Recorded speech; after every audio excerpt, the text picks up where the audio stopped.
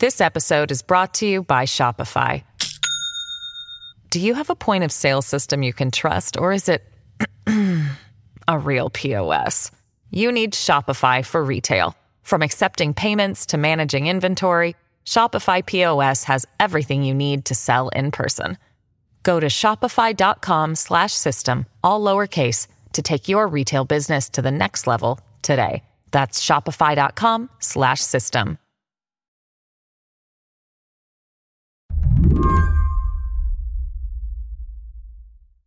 I have in my hands a 36-page report. It's written by a law firm, Wachtell, Lipton, Rosen, and Katz, and it's dated September 13th of this year. This report is serious. It details allegations of racism and sexism inside the NBA. But as serious as this report is, it's almost impossible to read it and not chuckle to yourself. Just a little. Robert Sarver, the owner of the Phoenix Suns and the Phoenix Mercury, he is the target of this investigation. And reading about the culture he created inside the NBA, Sarver comes off like Michael Scott in The Office, only turned up to 11. He's malicious, he's petty, and he thinks he's the best boss in the world. It would be laughable if it wasn't real and harmful. It's one of those reports where you do laugh at it because you're like, this is ridiculous. Ameera Rose Davis teaches at UT Austin, and she hosts the Burn It Down podcast, which is great and all about sports. Here are some of the stories in this report that stood out to her. There's the fact that Sarver used the N-word multiple times at work, even though he was told not to. Sarver also told a pregnant employee that she wouldn't be able to do her job once she had a baby. He passed around a picture of his wife in a Phoenix Suns bikini, and he forwarded porn at work. Oh yeah, and he joked that players should impregnate strippers in their adopted hometown so they could feel more connected.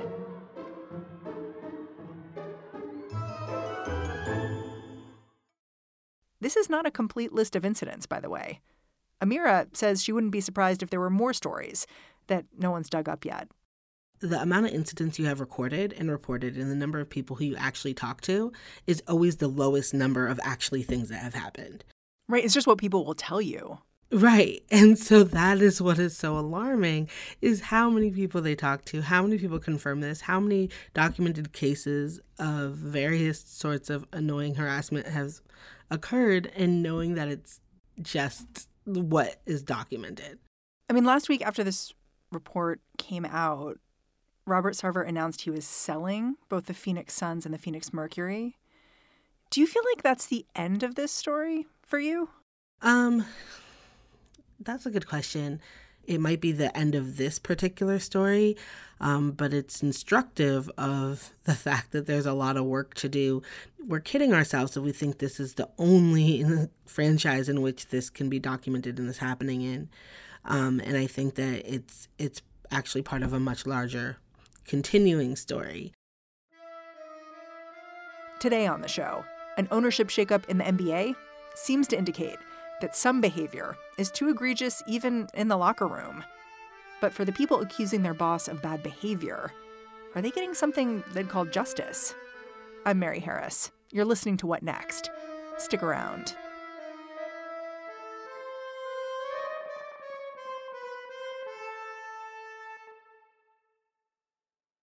This episode is brought to you by Discover. When it comes to your finances, Discover wants you to know they are the credit card that is always there for you. With 24/7 U.S.-based live customer service, everyone has the option to talk to a real person anytime, day or night.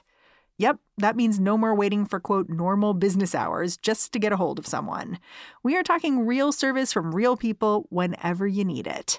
Get the customer service you deserve with Discover. Limitations apply. See terms at discover.com/creditcard. This episode is brought to you by Shopify. Do you have a point of sale system you can trust, or is it a real POS? You need Shopify for retail. From accepting payments to managing inventory, Shopify POS has everything you need to sell in person.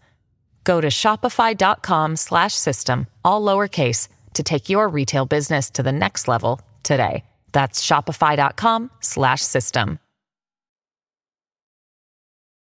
Robert Sarver has owned the Phoenix Suns and Phoenix Mercury since 2004. But he didn't become notorious for the way he ran the teams until last year. That's when ESPN published an investigation into his behavior and how he'd been treating employees. It was filled with toxic stories. The accusations range from Sarver using the N-word to openly talking about oral sex in front of his workers. The report says in 2013, Sarver preferred hiring a black head coach over a white head coach. A high-level executive telling ESPN, Sarver said, "These N-words need a N-word."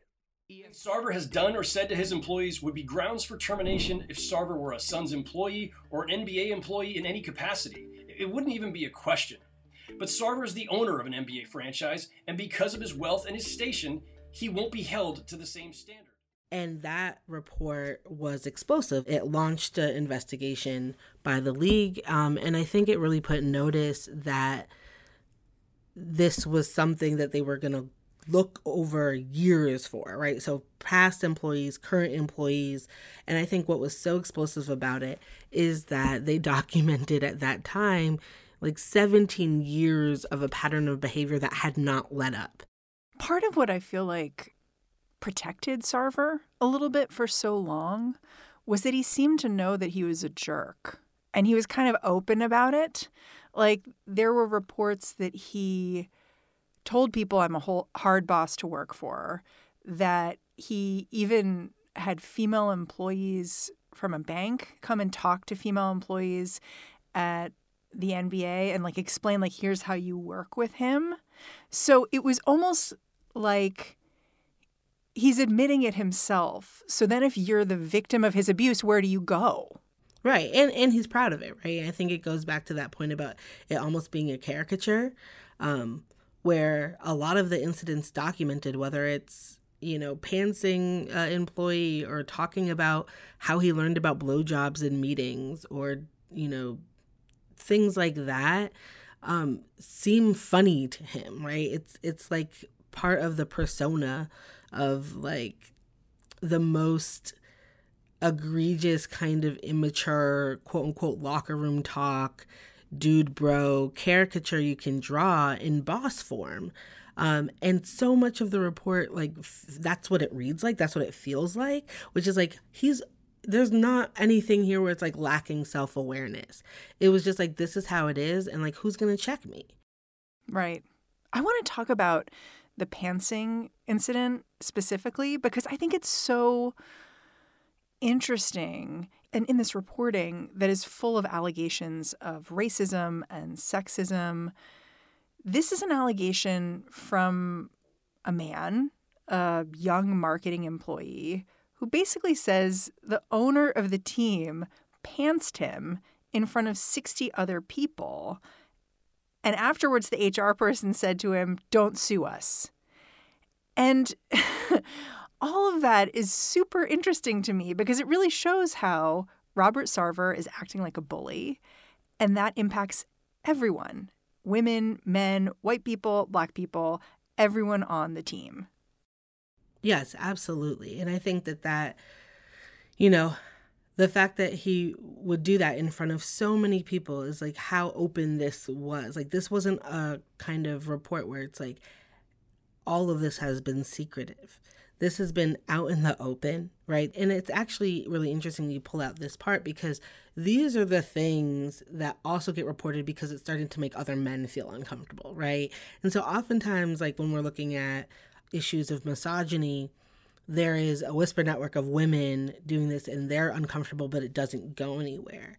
And one of the things that really stands out here is when these moments of talking in detail about genitalia or asking people about the size of their genitalia, which by the way is also very racist because he's talking to his predominantly black team. or when he's pantsing somebody, or when he's taking his own pants off, when somebody who is doing a fitness test is at his knees in front of him.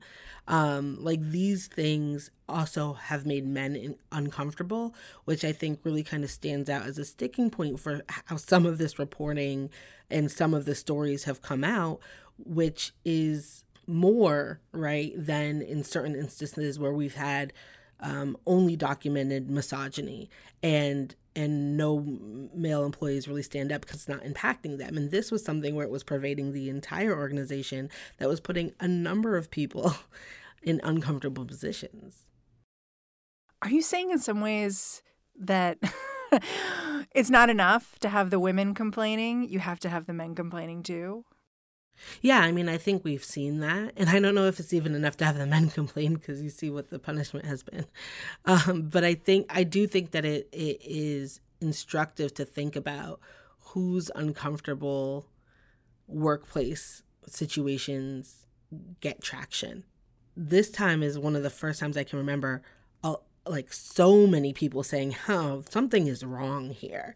And for me, it's interesting that it comes on the documented occurrence of so many just general awful behavior towards everybody, including men.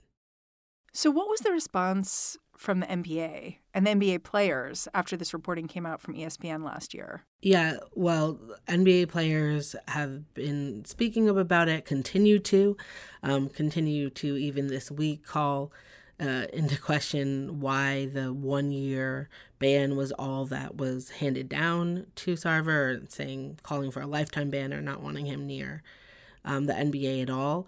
I think that the NBA, of course, has been on the forefront of athletic voices and athletic activism, and I think this has coincided with that. But that in and of itself demonstrates to you, and I think what we've heard from the players' union as well as players themselves, is that it just reifies how untouchable owners are.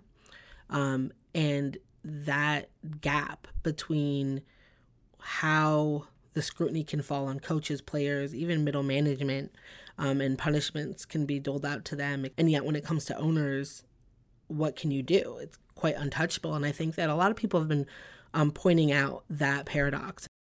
After this reporting from ESPN came out, the NBA commissioned an independent report, hired an outside law firm to do it. When you got your hands on what they released, I'm wondering what you made of it, whether it was surprising to you that there was so much in there. I think perhaps what's the most frustrating thing is to have this report, to have all of these occurrences stacked up next to each other, and then to have the conclusion of the report be that it didn't carry any particular racial or sexist anger or motivation, right?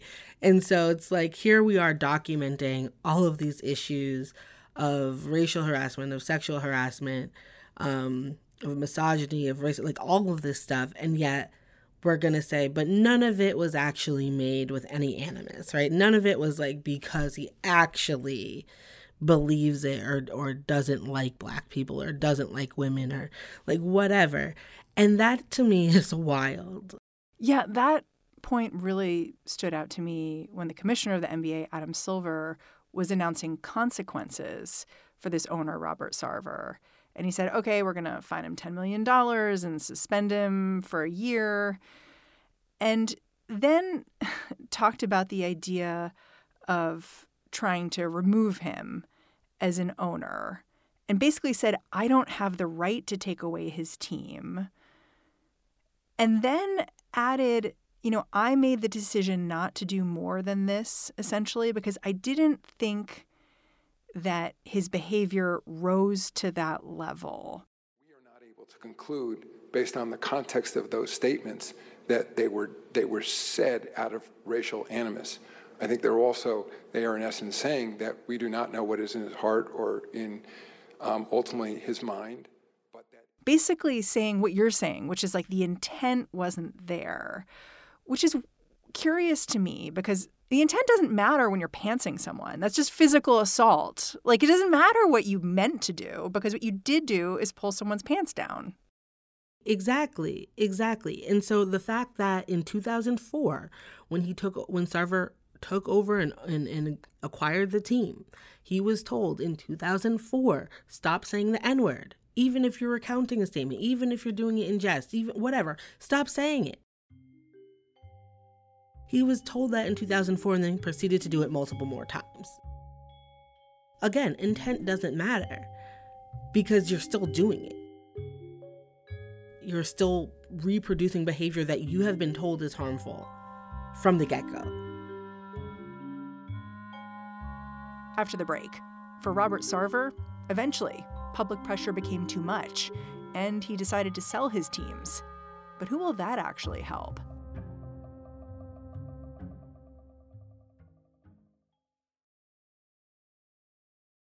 Families have a lot going on. Let Ollie help manage the mental load with new cognitive help supplements for everyone 4 and up, like delicious Lolly Focus Pops or Lolly Mellow Pops for kids. And for parents, try 3 new Brainy Chews to help you focus, chill out, or get energized. Find these cognitive health buddies for the whole fam at ollie.com. That's OLLY.com. These statements have not been evaluated by the Food and Drug Administration. This product is not intended to diagnose, treat, cure, or prevent any disease.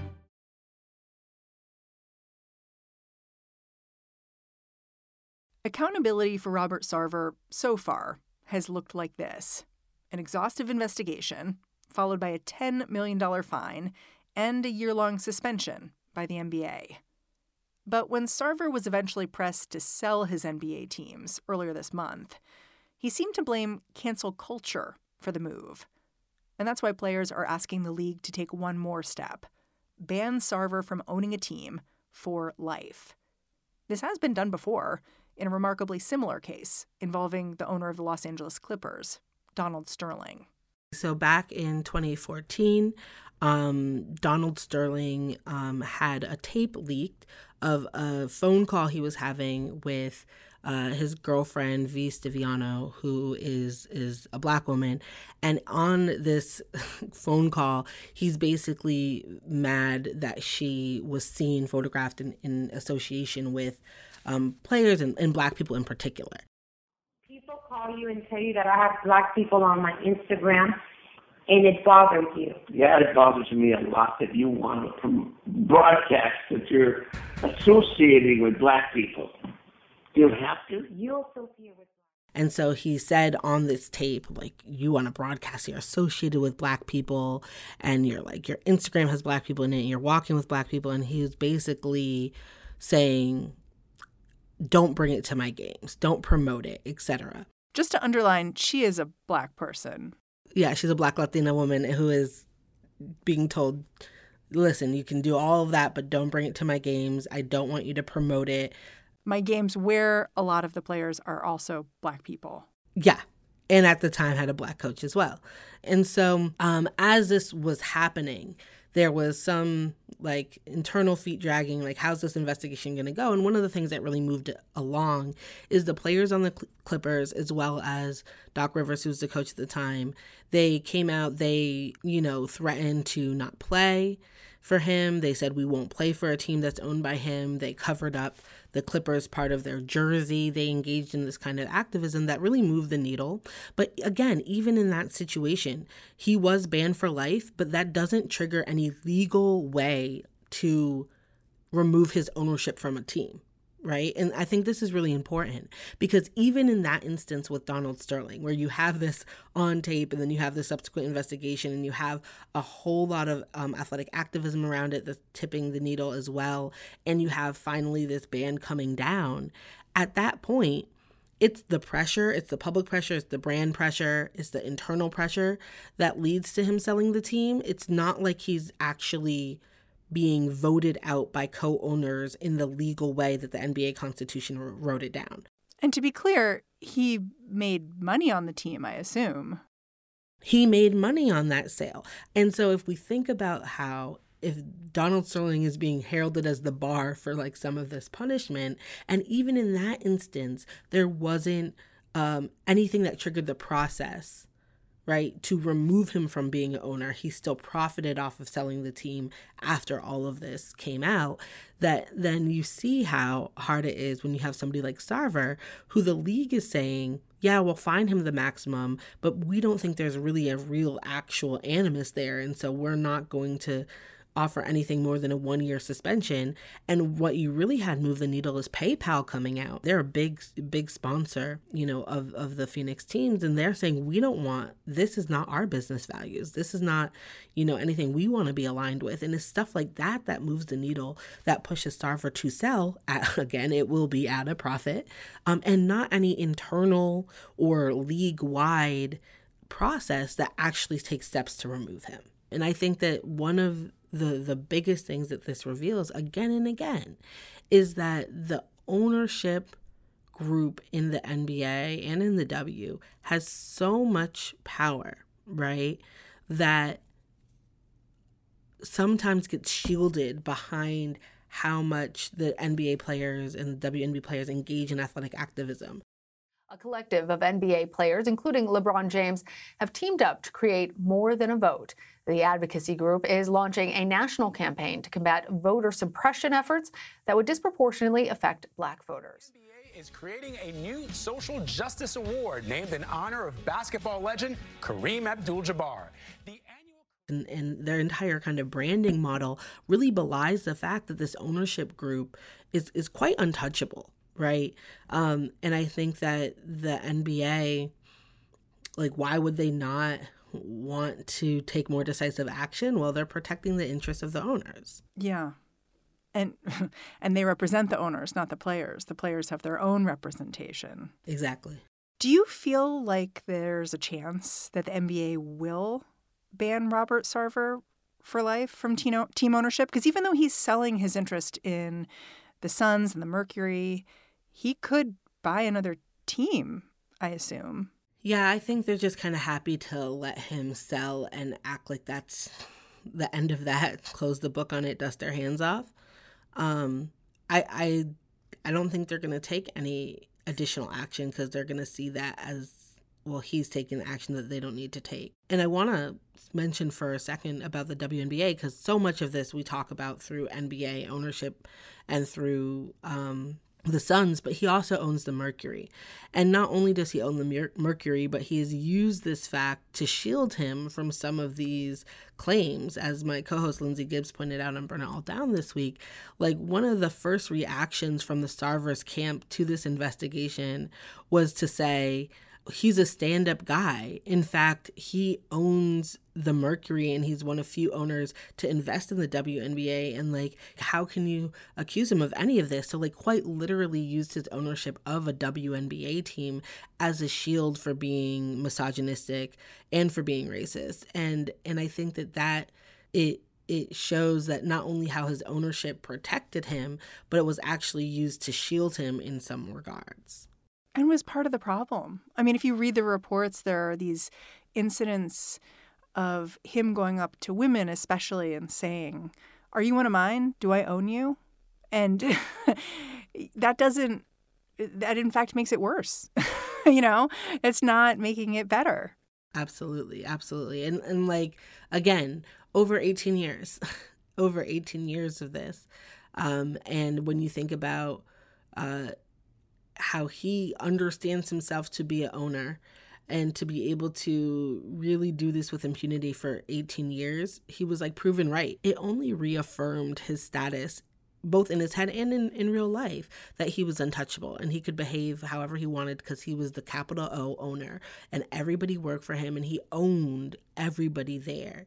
And I think that this only partially disrupts that. Yeah, you're forced to sell and you're going to make a profit. And yeah, you don't get to sit courtside or say you're an owner or part of that club anymore.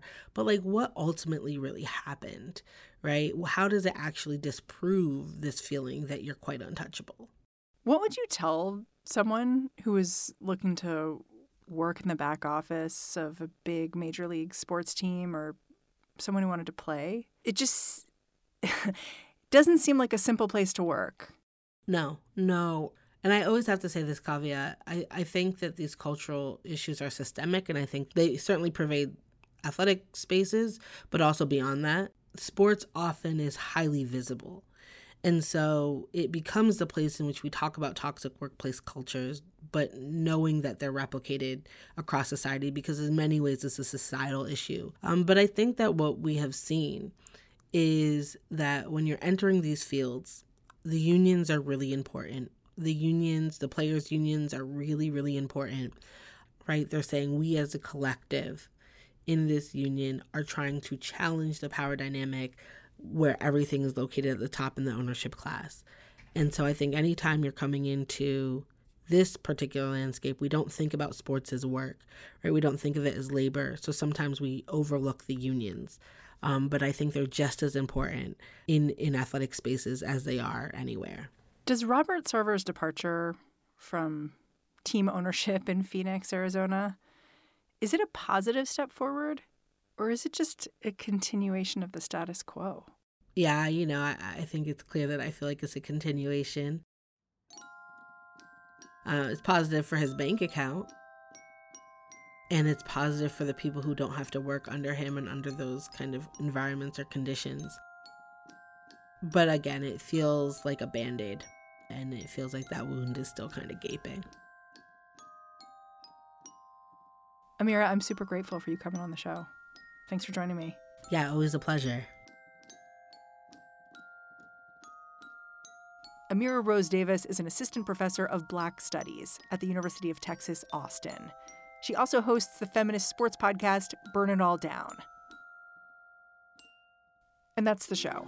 If you're a fan of what we're doing here at What Next, the best way to support our work is to join Slate Plus. It's super easy. Just go on over to slate.com/whatnextplus and sign up today. What Next is produced by Elena Schwartz, Mary Wilson, Carmel Delshad, and Madeline Ducharme. We're getting a ton of support right now from Anna Phillips and Jared Downing. We are led by Alicia Montgomery and Joanne Levine. Tomorrow, I'm handing over the reins to What Next TBD, so you'll find Mary C. Curtis in your feed. She's going to explore the way the government is demanding people move out of their homes as climate change ushers in increasingly violent weather. All right, I'll catch you back here on Monday. For the ones who work hard to ensure their crew can always go the extra mile, and the ones who get in early so everyone can go home on time, there's Grainger, offering professional-grade supplies backed by product experts so you can quickly and easily find what you need. Plus, you can count on access to a committed team ready to go the extra mile for you. Call, click Grainger.com, or just stop by. Grainger, for the ones who get it done.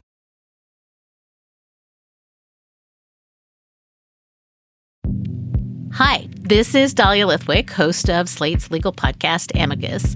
If you're listening to this show, you might be interested in Amicus's live show that we're hosting in Washington, D.C. on Tuesday, May the 14th.